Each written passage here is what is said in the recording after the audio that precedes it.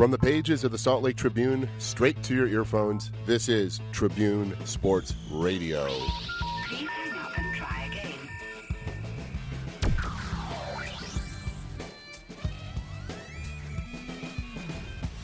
Yeah.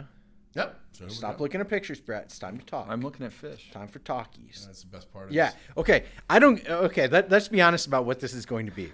Okay. I don't care if no one else listens to this. Okay. Uh-oh. All I want to know is, and you can, since Brett's the one who wrote the book on fishing in Utah, I want to know the best spots to go. I don't want lakes. I want locations on lakes. Ready? Go. Rainbow trout. The place where the fish are. No. Okay. This is not acceptable. Fish move. I don't know if you know that, but they move around in the water. They don't just like have a mailbox and set up shop and sit there and wait. Be a lot more. It'd That's be a lot why. easier if That's they why did. when you go fishing, when you shore fish, you can actually catch fish because they come around. Let's say you had a friend coming to town. You had a friend That's a big coming thing. to town. Yeah. I know. Okay. And they said, Brett, I love to fish. Where would you take them in order to ensure the best experience possible? Let me narrow this down just a little bit. No. No. Yeah, Okay, yeah, the well, state of let me Utah. just do this because The I'm going to state say of Utah. all right. I'm going to make it very completely esoteric and say I don't care if we catch fish. You said experience. You No, didn't say your catch friend. fish. Your friend cares. No, your no, friend cares I a agree. lot. This is the difference between you and me, Kevin. Is I see eye to eye with Mr. Brett Pritchard. This way, absolutely. Neither one of you knows what you're talking No, about. because I don't care if you wrote the As book. far as the only thing that fishing provides to me is opportunity to hang with friends and to be outside. Catching fish is a distant third, fourth, maybe even a fifth reason why I like to carry a rod and reel when I go next to a body of water. I don't care who goes with me. I don't care. I do care if they talk a lot because I don't like big talkers. And you better catch fish. So, okay. All right. We'll go with your answer, Brett. And you don't care if you catch fish. Best experience, where are you going to take them? That's such a trick question. It's Because- not. No, because you're not. I could send you to Fish Lake and you can catch perch after perch after perch. But is that going to appease you? Me? Yes. Yeah, well, Okay. Well, some people don't want to catch perch that friend you can wants to barely catch. fillet, so you can eat them. But they are really tasty. You could catch one every cast. Okay. Okay, go there. We'll see you. Have fun. Okay. But, all right. Where are you taking your friend? That being said, I love Fish Lake. The best fishing experience. Oh, Because obviously This is- you I wanna- you're already bored with the perch. You were bored talking about them, much less catching them. So well, so my first answer is my first love and what I call my home river, the Green, okay. below Flaming Gorge. Chances are extremely high that even if you're a first-time fly fisherman, you're going to catch fish. Right. Why is that? Is it because it's just well stocked? Is it well preserved? Is it just people take care of it? Is it not overfished? Why is the Green River such a great spot? Elements of what you just said. Basically, there's, depending on the year, there's anywhere from 12,000 to 18,000 trout per square mile, per river mile on the Green. That's like the population of like a block of Manhattan. There are ample fish, and sometimes that can be amazingly fun and great, and sometimes it can be really frustrating because you can see them. You can see them rise, and you can see them in the water. It's the water below the dam is very clear, and you can see there's I don't want to say millions, but there's very many fish in there, and chances are pretty high you're going to catch one, especially if you go with a guide and a dory and all that kind of stuff. It gets a little more complicated. I've been skunked on the Green, but the quality of the experience more than made up for that one time that it happened. My question is, I was trying to put a little bit more of a search filter on what Kevin was asking. It's like, let's say just in Salt Lake City proper, because I've been driving around to West Valley City a lot, and I think it's the Jordan River as I'm crossing over on the 201. There seems to be a lot of water in the city itself, especially after all this rain. Like, where are urban fishing spots that you might have a chance to catch a fish? The Division of Wildlife has a really strong community fisheries program where they team up with communities and where there's existing ponds. One of the most popular is Willow Pond in Murray, not far from the Jordan River. And those are stocked pretty heavily. This time of year, they're stocked with rainbows predominantly because they can survive right now. In July and August, they're cold water fish, and they don't do so well this low elevation and shallow water. So they stop planting rainbows and they start putting in channel catfish predominantly. So there's always something to catch. And I was just talking to a guy at the barber shop today about his son, and he's 13, lives in Utah County, and he's finding all the local community fisheries and his destination after school and on weekends. So there are a lot of good opportunities that are close, and that's what they're for. They're there to get kids who can't get out, whose parents may not want to take them or can't take them. They're single parent families, that kind of stuff. And that's what they're for. I grew up sneaking down to the creek by my house and in urban Salt Lake and fishing. And to me, that was my urban fishery. And these community fisheries that they have across the state they take good care of them, and for good reason. Well, so I guess that's part of the thing that Kevin was talking about is that for those that don't know, Brett's going to be leaving the Tribune in a couple of days, and you'll be working for Trout Unlimited. Yes. So let's kind of backtrack a little bit, because we didn't talk about this on the last podcast. Like, how did an avid fisherman become a newspaper man? Well, I wanted to write about what I love doing. Yeah. The story is that basically I wanted to be a wildlife biologist, and I realized there was too much math involved, which makes me perfectly qualified to be a journalist.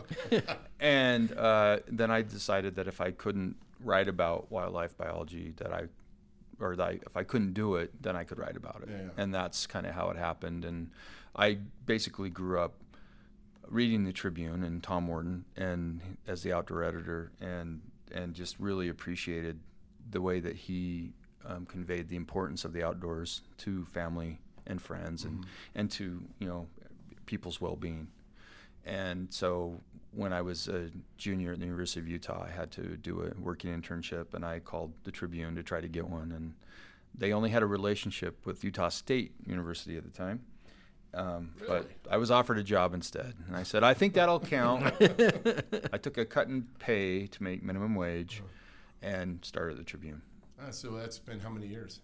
It'll be 25 in July. Holy Toledo. Yeah. What's going to be your responsibilities working for Trout Unlimited?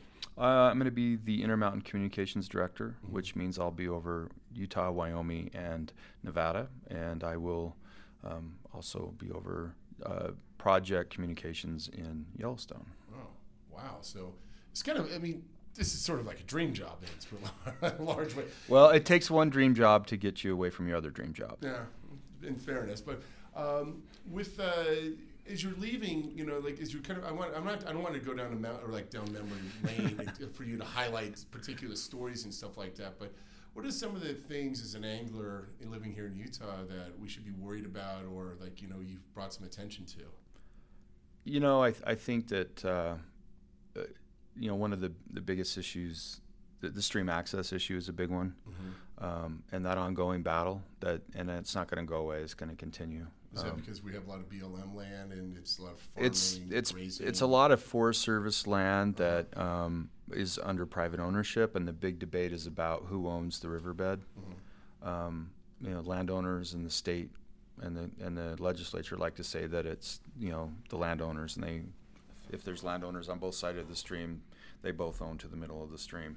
Whereas the Utah Supreme Court ruled that the stream bed belongs to the public and for recreation and water purposes. So they have that access, right? Is this akin to that, whiskey's for drinking, water's for fighting?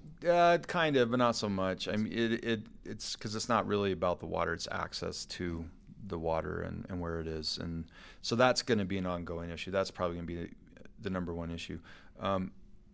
That's something that is kind of tricky because a lot of people aren't even aware of it and aren't even a lot of people didn't take advantage of it when the short time that it was opened up, and because they were nervous about the changes. The lawsuits that are happening right now, the one that was just decided on the Weber, is still being kind of fuddled out, and people are trying to figure out what does it mean. The bigger case on the Provo River coming out probably later this fall is going to do more of a kind of a big blow to access across the state. And not in a big blow, I don't mean take it away, or it's probably the way a lot of people are thinking is it's going to open up stream access across the state on to, I mean, and the biggest issue that landowners have with it is that a lot of them think that it means that it gives people the opportunity to trespass, and that's not true. The private property is still private property, and this law, or if this ruling, would not take that opportunity away. If somebody's on your property, it's against the law. Yeah. I mean, I've always operated on the premise that in the middle of Lower Provost, if you can get to it, you can fish it. Is that it's mostly true on the middle.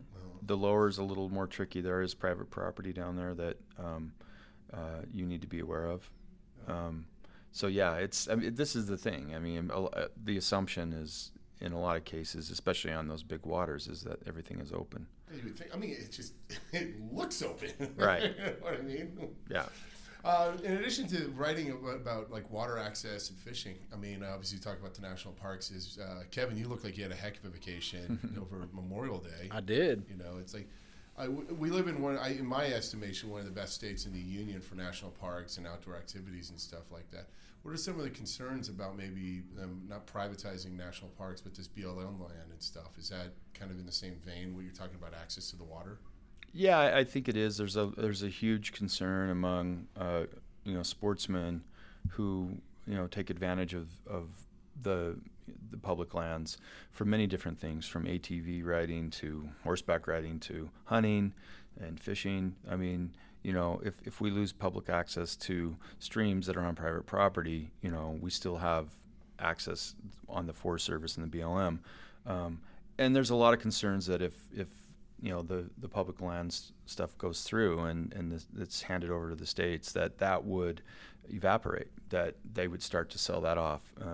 Because, some of the studies show that the states could kind of afford to manage the lands if oil is booming.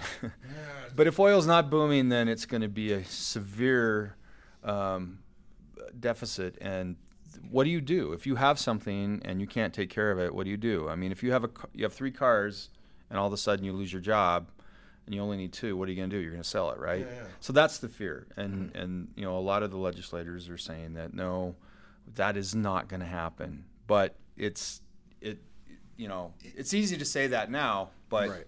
What will happen when the blank hits the fan? As much as I like going hiking and I like being outside and stuff like that, I went into the camps. I don't like the ATVs.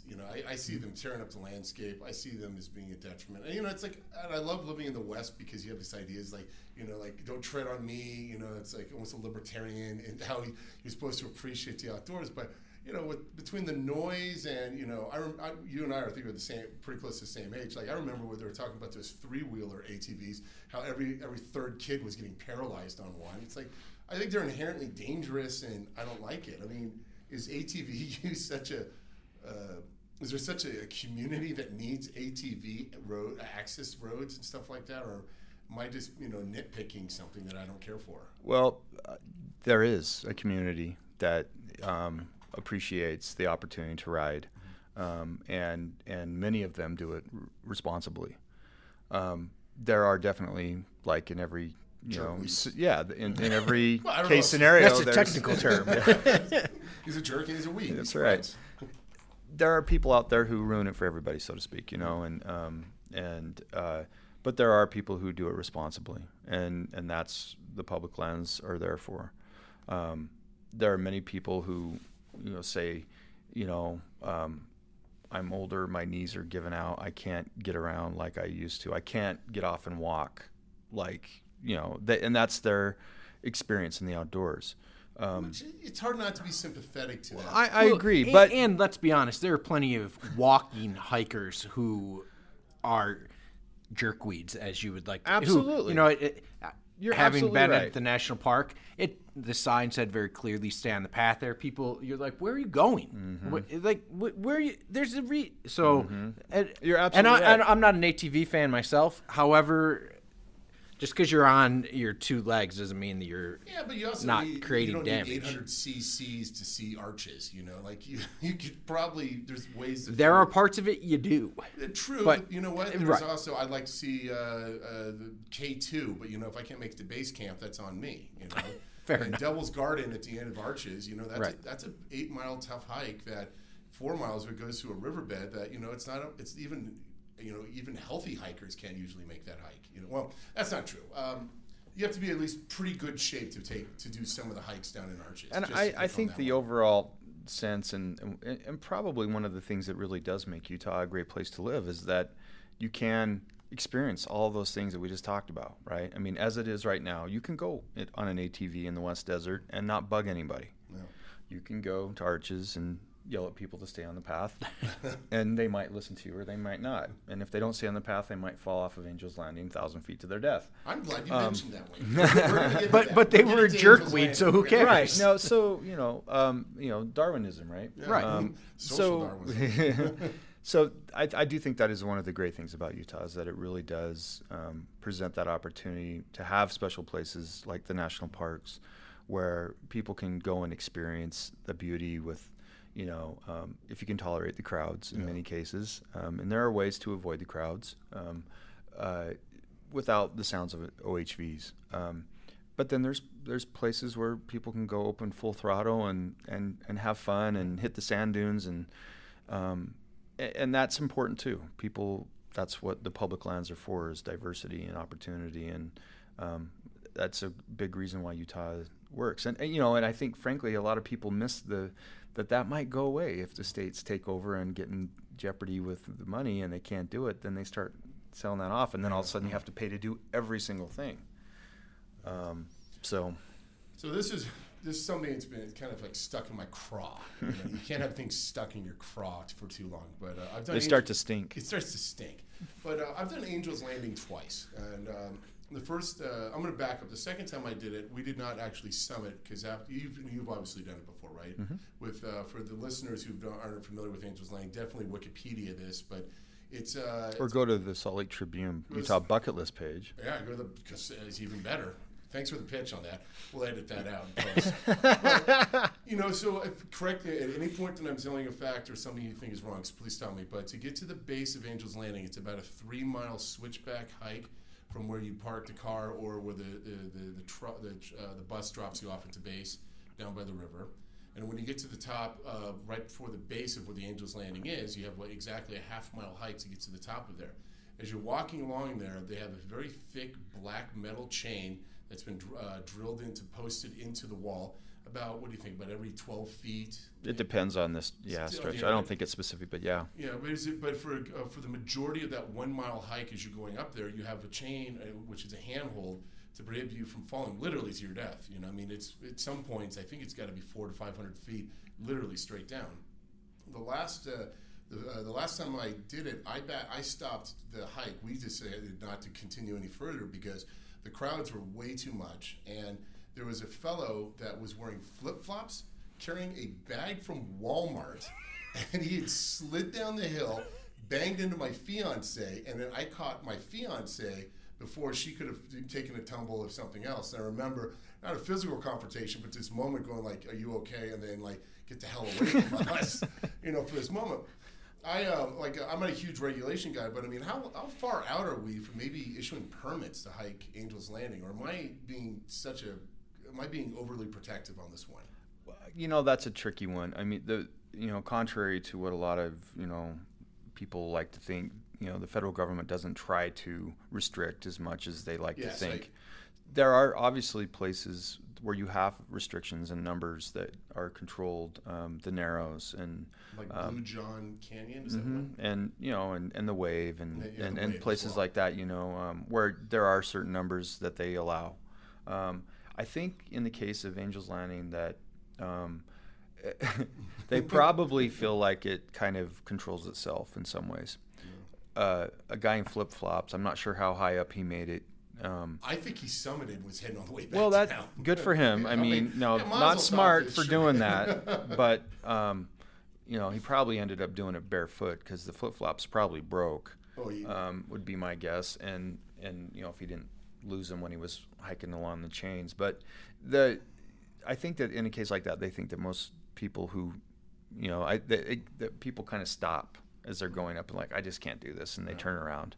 So, and then also there is a kind of theory or practice in national parks, especially the very popular ones, of sacrifice some of the land for the rest. Yeah. And so they have these like super high profile places that they kind of say, all right, we're going to let the masses go here and leave the other 98% of the park untouched. Okay. So it's kind of like the sacrificial ram or lamb or however you want to say it. Yeah, exactly. So, so I think that they just try to deal with it the best they can there. I think one of my best ever web stories was about the poop helicopter that flies up and retrieves the outhouse that's halfway up Angel's Landing. Oh yeah. Yeah. Because they got it. They closed the trail so a helicopter can fly in there and lift a honey hole out. Bucket. In your opinion, That's a really poopy job. It really stinks. In your opinion, is that one of the diciest hikes in Utah? No, because it's only the last half mile that's dicey. Okay. And there's chains. Come on. I mean, the biggest threat there, I really think, is Those around you. Exactly. Yeah. Exactly. I mean, really. Well, as you pointed Right. out, the guy didn't have good footing and lost it. I do think, and other people, it's kind of like, you hear about the bison issues in like Yellowstone with people getting too close because they think they're like cows and domestic. And this has happened last week. A girl got gored and trampled. People don't take it seriously, and it's almost like they see so much of this on TV. They get up on Angel's Landing and they're like, oh well, yeah. It's almost like more surreal than they can handle, and it feels fake, and so they don't take it seriously. And they just are casual, and they back up to take the picture, and they, I mean, it's a weird scenario, and people, I constantly see people who are not being as careful as they should be when they're doing things like that. It's funny you were talking about the bison and stuff. Like the first time I was ever the Grand Tetons, I was hiking with a friend's father, and we were going up past Jenny Lake and up to the glacier and stuff. It was just me and him, very little equipment. I think we had a bottle of water in our hand. We weren't anticipating climbing. Flip flops. Flip flops. I had a Happy Meal from McDonald's. In your Walmart shopping bag. And so we get across this little area and stuff like that. And this father, is a really much more diminished guy than I am. I'm a bigger fella and stuff. He grabs me with my shirt and slams me into a tree and says, "On 3, we're running down this hill." And I was like, what is he talking about? My first reaction was going to be a bear. Right. And so I kind of did look past, I looked past the tree for 1 second, and I see this moose with, 7-foot horns. It's the biggest thing I've ever seen in my entire life. And I was operating under the impression that moose were friendly. There were things that might take a treat out of your hand, like a horse. I didn't know this, but is it true that moose kill maybe one person a year? Like they have the capacity to be violent if they want to be? Absolutely. Yeah. And it depends on the season. In the spring, the cow moose is more dangerous because she's probably got, calves around and she's protecting them. Whereas in the fall and the rut, the males get very aggressive and territorial. There, you see stories all the time on social media of people in the Wasatch Front getting chased by moose, or there was a guy 3 or maybe 5 years ago in Park City. They got trampled in the winter. Oh my gosh! Punctured lung and stuff. No, they're wild animals. We moved our houses into their neighborhood, and they remain wild. They tolerate us as much as they can, and every once in a while they say, "I've had enough. I don't like the neighbors anymore. Go away." They really are large animals too. Oh, yeah. I don't know if it's because of like Rocky and Bullwinkle or what it is, but you don't. I don't know. When you're close up to one, you realize just how large of an animal it is. A moose is significantly larger than a cow. Oh, and yeah. then they have the horns on, and Okay, guys, you keep saying horns. I got to tell you, They're not antlers. Horns. Okay, Were the antlers? antlers fall off, horns don't. right. So And these moose, they have these pointy things attached to their heads, and they look hat racks. There you go. Yes. But I think you're right. I mean, over time, I mean, basically, I don't know if that started when I was a kid, but I was certainly aware of, cartoons humanized Right. Wildlife, and Right. and you start to kind of, I mean, let's just blame Smokey Bear, right? Right. I mean, he's this nice, cuddly guy who says only you could prevent forest fires. Yeah. Well, you see him out in the woods, you want to go give him a hug, right? No, not so much. Right. So, all wildlife is dangerous. That little squirrel that you decide to feed might have bubonic plague. Don't do it. Don't feed wildlife. It's a simple rule. Yeah. I mean, everything in nature can hurt you some way or another. Not all the time, but they can. What's the scariest thing you've seen with wildlife? Ever seen a mountain lion? I have. You petted one, right? Well, yeah, it was drugged. Right. No, whatever. I've seen mountain lion. I saw one in the wild as a young kid, and then I did a story on one. There's a YouTube video of a research thing that I went on with Utah State University, the Division of Wildlife, and to replace the radio collar on a female mountain lion, that hers was going dead. So we went out and we actually, we're riding mules in 4 feet of snow, and the hounds are chasing them and everything. And actually, when we got to the one, it was kind of confusing because they were getting these weird signals, and it turns out that she was basically in heat and there was a male with her. Oh, wow. So the dogs went chasing off, and when we found them with one, it was the male, the big male that we didn't need to be messing with. So we got the dogs off and took some pictures and left, and then we got the female later. And this, I should say, was this happened about 4 years after I had gone out and done it before, and they had 6 mountain lions that they had picked up within 6 miles on the radio signals. And the next morning we went out and they couldn't find one of them. So I rode a mule up and down, steep mountainsides. Where were you in the state? We were on the Oakers both times. Okay. So yeah, that's been a pretty amazing experience for me. I've crawled into bear dens with the division to help them count and weigh and check the health of cubs in the winter. With you and their moms in there? Uh-huh.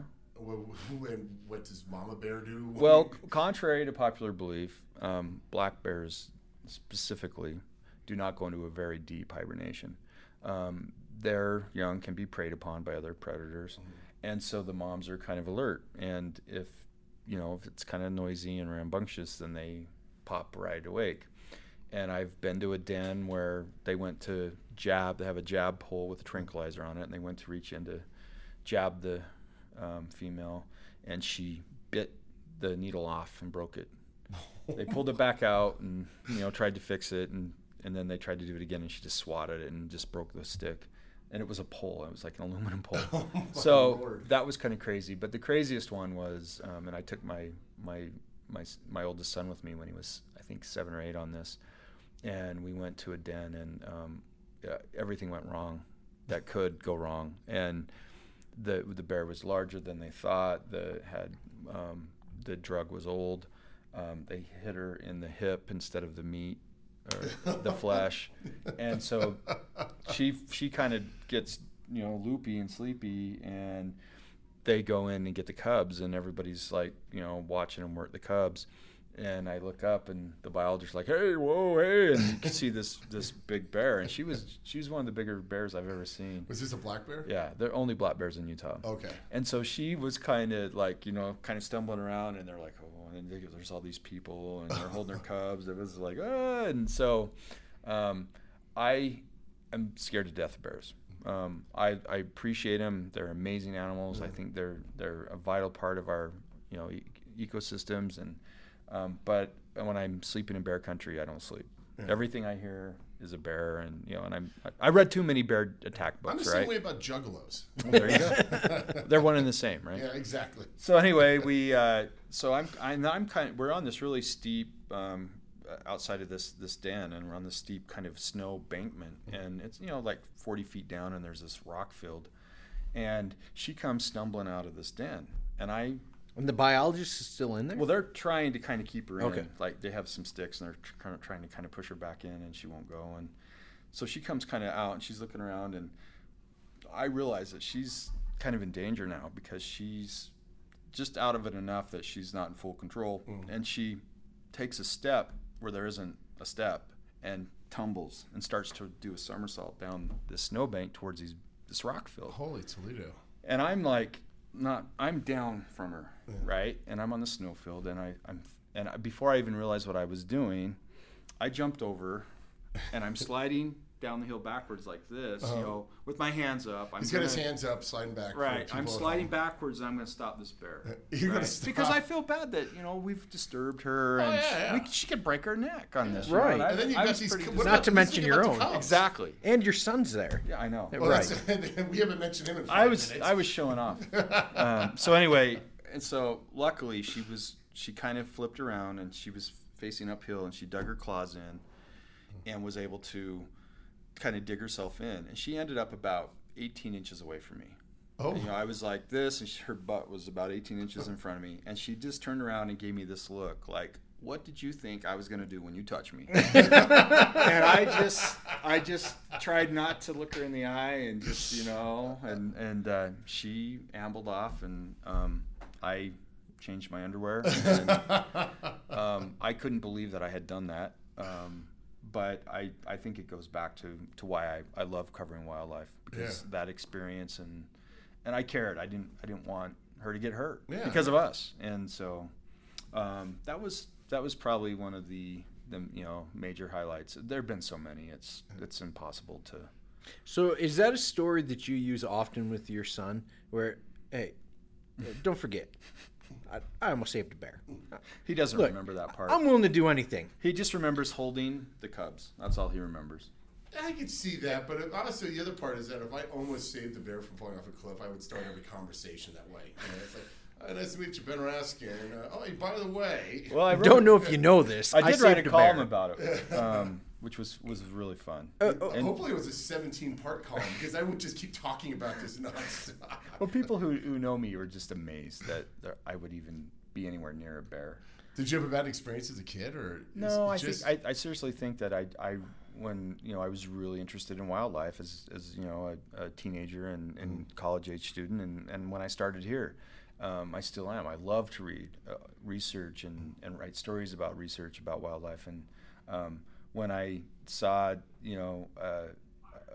bear books, Yellowstone is a very special place to me, and I think I picked up a book by Stephen Herrero called Bear Attacks Are Causes and Occurrences at one point, and it was... You were never the same? No, I wasn't, and it drives my wife crazy. She's just sleep. I'm like, I'm not sleeping tonight, thanks. And you think, it's when you have kids, it gets worse. Well, you're worried about not just yourself. Yeah, my wife hates it. She's like, I set the sleeping bags up in the tent. I'm like, all right, I get this wall, you get this wall. The kids are all in the middle. Sacrifice ourselves. So yeah, it's kind of fun. Beyond the obvious reasons, I think we all have a special connection with Yellowstone, and in my opinion, it only takes one visit to sort of develop that. What specifically about Yellowstone sets it apart, in your opinion? Gosh, it just, the wildlife is amazing to me, and the history and the course that it helps set for this country in saving special places and creating national parks.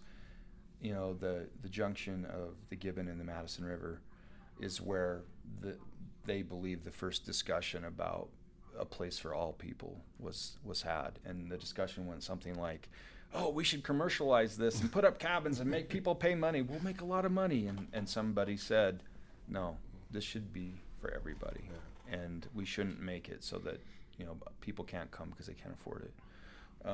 And so I really enjoy, especially when I go to that place and I think about these guys sitting around a campfire and, and talking about the right thing to do.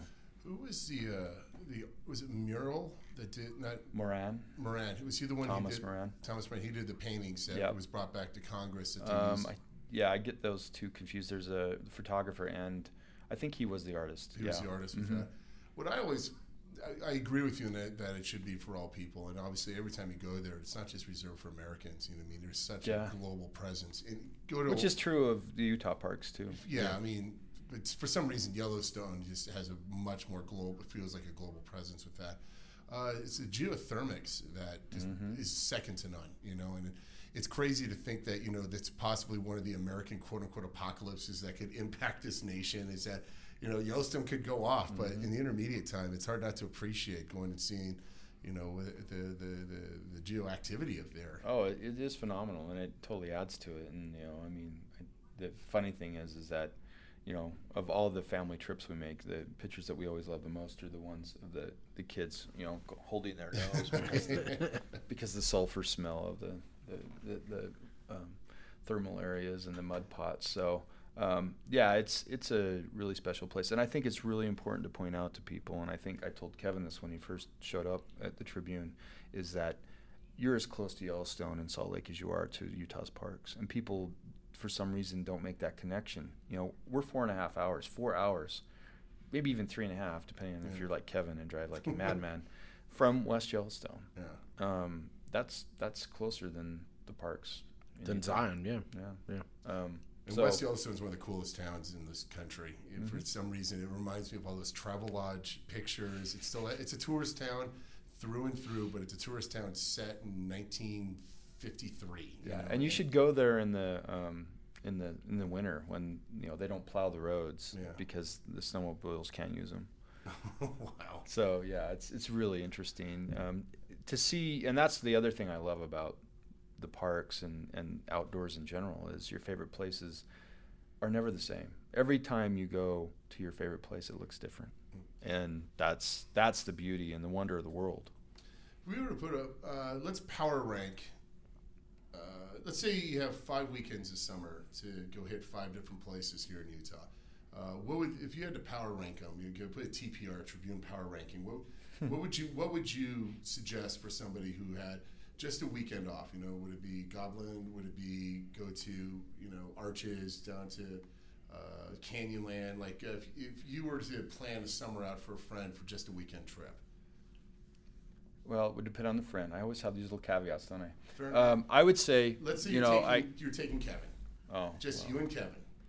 Yikes! I'd go to Walmart, Get Target, some flip-flops. the outlet stores. Up the Parleys. The Alpine Slide. All right, that sounds like fun. I agree. No, I think I've sent you some very different places than that. One of the first places that comes to my mind is the Uinta Mountains, and it's so close, and it's such an escape from Salt Lake, and it's so much different to me than the canyons. I mean, we live so close to Big and Little Cottonwood and Park City, and those are escapes for sure, and can be really a solitude experience, right? But the Uintas are just, I don't know, there's just something about that place that really, for me, was kind of, really set that love of nature in me. And the opportunity to fish and hike and see wildlife and, get drenched in a thunderstorm in the afternoon. Yeah. And, the wildflowers, and gosh, it's just an amazing place. And for years I thought that was the only place in Utah that was like that. And then I discovered Boulder Mountain, which is very, very similar to me in a lot of ways, but very different as well. Is that Boulder down Escalante? Mm-hmm. Yeah, that's arguably, in my opinion, one of the best looking drives you'll ever see absolutely. in the state of Utah, if not the western United States. Absolutely, between Bryce and Capitol Reef is amazing. Boulder Mountain's really amazing. And I'm not a proponent of motorcycles, but it's the only time I've ever wished I had one is while driving that road. It just seems like the roads are banked perfectly and everything's opened up. It's a smooth ride. Yeah, I know what you mean. So Boulder is also amazing. It's a well kept secret. It's amazing down there. There's some. I only said amazing 5 times, Kevin. Nice job. That was amazing. That was amazing. And I just told Kevin about a place to fish there. I hope he doesn't tell anybody. Is it the powerhouse? Yeah. No. Was it? All right. So then, I mean, I had some luck there. I think you almost probably should ask Kevin this, because he's the one that's having family come out to visit, right. and he's the one that's making the decisions about, I got to show you this, I got to show you this. But I think it's pretty typical, right? I mean, you have to go to Arches. You have to go to Zion. Yes. I think if it's someone from out of town who hasn't, it's their first time. I think you have to go to Bryce too, because, my wife and I, we had this conversation driving back. We were at Capitol Reef over the weekend, and that completed the big 5. Now we'd been to the 5 in Utah, and so it was okay. Now it's time to rank them. And for me, I put Bryce first, and the reason is because it's not like anything else. The color of the rock there, orange is my favorite color, and Why is that? I don't know. It just is. Is that why you always wear that shirt? Yes. How's the Syracuse basketball team doing? Well before I ever went to Syracuse, orange was my favorite color. But just the color of the rock there and the rock formations there's nothing like it. Like Capitol Reef is gorgeous, and so is Zion. But there are similarities there. They're the high cliff wall, the cliff walls, and you can get down low into slot canyons where you're looking up. The kind of the narrows and parts of Capitol Reef. They aren't the same. Right. They're both beautiful in their own ways, but they aren't so different. Right. There's similarities there, whereas I just haven't seen anything yet that really matches what you see at Bryce. Right. Well, I'll tell you 2 things from that. One is that go to Cedar Breaks. Mm-hmm.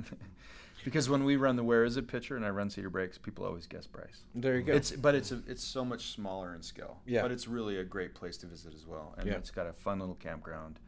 It's close to Cedar City. There's a lot of things. A lot of times I tell people, go to the Shakespeare Festival in Cedar and go up and see Cedar Breaks and see the wildflowers. They have a wildflower festival every year. It's a really cool little national monument that a lot of people who maybe can't get to Bryce can really enjoy what Bryce has on a much smaller scale. We were shocked when we went to Bryce as a couple for the first time how close it was, kind of like what you were saying. And I think what you're talking about with the orange being such a predominant color down there, and you get all that great kind of highland desert and stuff. Yeah. The thing that really struck me is that we went in August, and the stars at night in Bryce, second to none. I don't think there's not a drop of light pollution anywhere in that area, and it's like you're literally walking in the Milky Way. Not to be too poetic about it, it is stunning at night. Is that another bucket list teaser? It seems like it is, yeah. I've been to Bryce 3 times. All 3 times, it was cloudy at night. I kid Which you not. Which doesn't like, happen a lot. There's something about the atmosphere down there that it's me. They typically have cloudless nights for some reason. Yeah. That's what the Rangers have told me, and so I'm sorry, but that just means you have to keep going, right? I am more than willing to go again. Although last year we went Memorial Day weekend, and we froze our toes. Oh yeah, which is why we didn't go again this year. See, and that's the other thing about Bryce that's kind of nice is that, and Cedar Breaks is the same kind of thing. It's higher elevation. It's the highest elevation park, so. In the middle of summer, when there's everybody from Italy and Japan and Germany are in Zion and Arches and Canyonlands, go to Bryce, and I mean, you'll still see people, but you won't you won't see sweaty people. Yeah, last year we did the exact opposite of what you should have done. Memorial Day we went to Bryce. 4th of July we went to Zion. Not smart. Yeah, other way around. Yeah. Yeah, so we did Dead Horse Point for the first time it was actually last year, and I remember we were walking the little trail from the visitor center to the end of Dead Horse Point. It was about a quarter of a mile, and then there's a road leading up to it. Is that one of the most disappointing hikes in Utah, or am I just sour grape in this one? You've been spoiled, let's say. Okay, fair enough. Yeah, I mean it's. Did you want a longer hike? Oh, yeah. Oh, no, we wanted to burn some calories, We could have walked back and forth by time. I'm trying to figure out if you're saying you were disappointed with the view or just the space. The view is just... All right, well, they've taken care of that since then. Well, maybe not since you were there, but... The view? The Intrepid mountain bike trail. We'll give you some calorie burning. Okay. So you can do that while you're there and stay in the new yurts while you're there, too.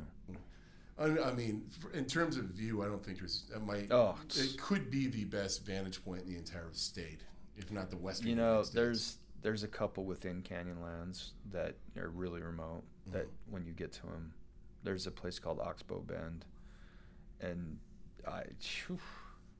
you're not as high on a river trip. What's the Crater hike? It is in Canyonland, Upper Canyonland, not the lower one, but it's when you go into the park. I'm trying to remember the name of.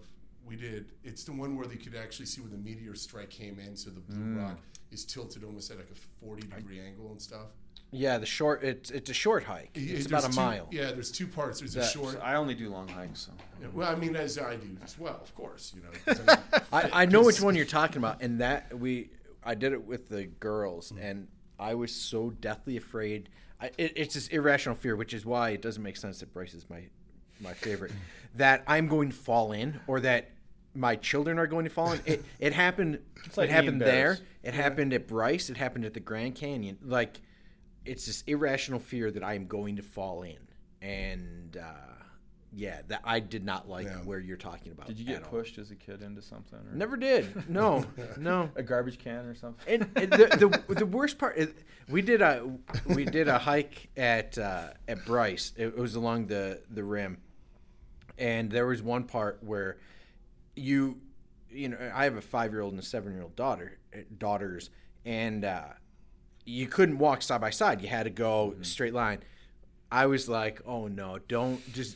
I had the hand of the 5-year-old. She was in front of me. I was like, do not lean one way because I will fall in, and it will actually happen. Sometimes you could say that's a rational fear. You know, that was one time it might have been rational. Most of the times, when you're standing at the Grand Canyon, you are not going to fall in. It's okay. Don't lean forward, and you will be fine. So I have another question for you because when I was a Boy Scout growing up in Las Vegas, we did the narrowest hike when this had to have been easily 30 years ago, and you still needed a permit to camp overnight over there. We're looking to possibly do a trip this summer.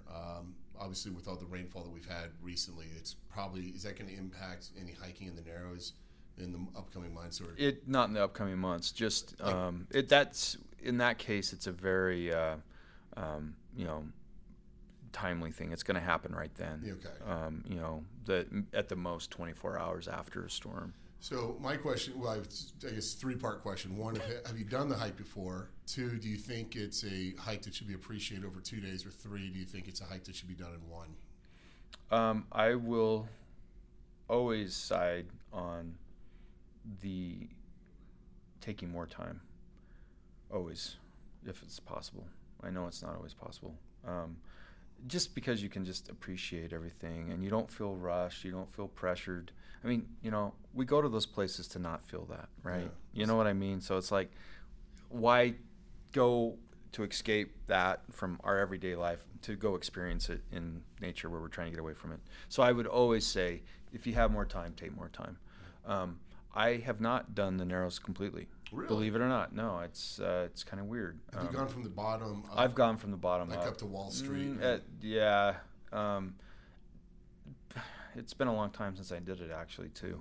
So I would, like I said, I would always say to try to make it longer if you have time. And if you're comfortable staying out that long. Some people just, one night is all they can tolerate because they don't sleep, and because of bears. Well, yeah. Well, there's no bears in mountain lions. There are. You would probably rest very easily. I don't think there's any bears. There are bears down there. Actually, yeah. I've and there are mountain lions. Mountain lions, we should always be afraid of. Right. But those you can sleep through. Right. I remember when I did this hike. They just cuddle with you. Right, exactly. When I did this hike as a kid, I remember packing my bag, with like the Ziploc bags to make sure everything was watertight and stuff. And so if you hike the first part of the Narrows, which I think is about 7 or 8 miles or so, to get to where they have that designated campground, I remember like eating a can of soup and, like falling asleep roughly and waking up the next morning going like, well, I guess I don't have to waterproof my gear because we're just going to hike right to the truck next. As it turns out, the second half of the trip is worse. You're up. As a 5-foot kid, you're up to your elbows in water. That bag was so water soaked by the time I got to the end of that. I think I kicked it to the parking lot. Oh my gosh! If there was any tears, it was the last mile of that hike as opposed to the previous 14. Wow.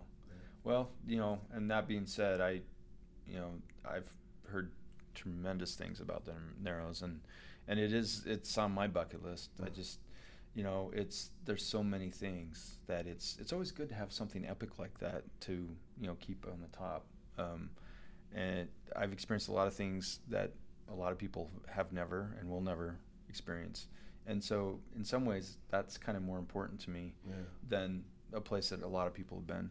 But that being said, I absolutely have to do it at some point. I'll probably wait until my kids are a little older and we could all go. Well, and as we're wrapping this up, I'm going to put your feet to the fire. All right. Started off with Kevin, wanting to know where to go and obviously where the fish are and stuff. You said you liked the Green. And you said that's one of your places you like. You obviously, I think you like the Weber and you like the Provo for reasons. But we're not trying to give away all the great spots, but give us one off the beaten path that's about 2 hours away from Salt Lake City. Throw one essay. Strawberry is, but that's not. There are no we fish talked there. about that last time anyway. Yeah. It's really hard not to say Strawberry because it's so amazing to everybody but Kevin. So yeah, it's definitely you've got to try, and really the early spring and the late fall are the two best times. Otherwise, you're kind of trolling and stuff. The fish head a little deeper. But there's a lot of little rivers and streams and stuff that Utah has that are really the gems. They're the places that lead to the bigger rivers and are the nurseries of Utah. And there's, I'd say, so Pineview, okay. for tiger muskie.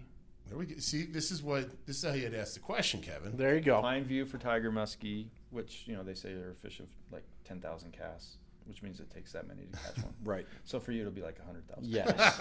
I've been trying since I was born. Yuba is coming on with pike. Not coming on. It's been on for a while and still producing. They just did a effort to try to feed all those pike by catching perch at Fish Lake and transporting them to Yuba to feed them.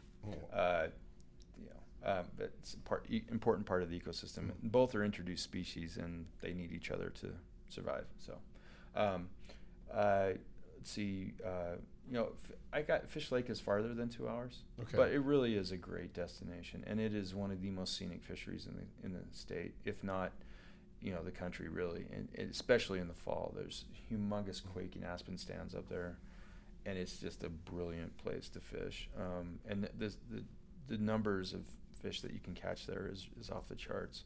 I'm just trying to think of some others. Jordanelle and Deer Creek, and they get overlooked a lot, but there's some quality fisheries. A lot of warm water species, smallmouth bass, walleye. Do you still like East Canyon? I always like East Canyon. 45 fond minutes, memories. It's 45 minutes away. Well, yeah. It's perfect sometimes. Sometimes. And the Logan River is a good one. That's not too far away. That's one of the most scenic canyons around for sure. As a guy that wrote the book on fishing here in Utah, are you making any plans to do an addendum to that? Maybe episode 2, version 2, 2.0? Well, so it's actually in its second edition now. Okay. I haven't been asked yet to do a third, although who knows.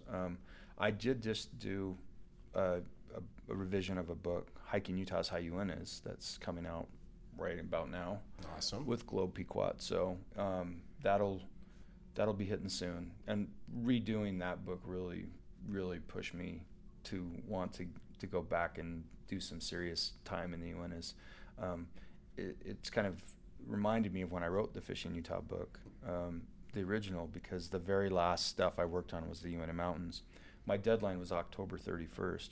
November 1st, I was in the Uinta Mountains fishing. Oh, wow. Because I did a really good job of writing about it, I had to go check it out. So, we started with, it was such a special place, and just an easy way for people to connect with nature and fishing and hiking and everything, and a great place for families to experience so many firsts, first fish, first camping trip, first hiking trip, first wilderness area trip, that kind of stuff. So it's and you know what, that's an hour away too. Yeah. And those the roadside lakes are stocked so heavily that even Kevin could catch fish.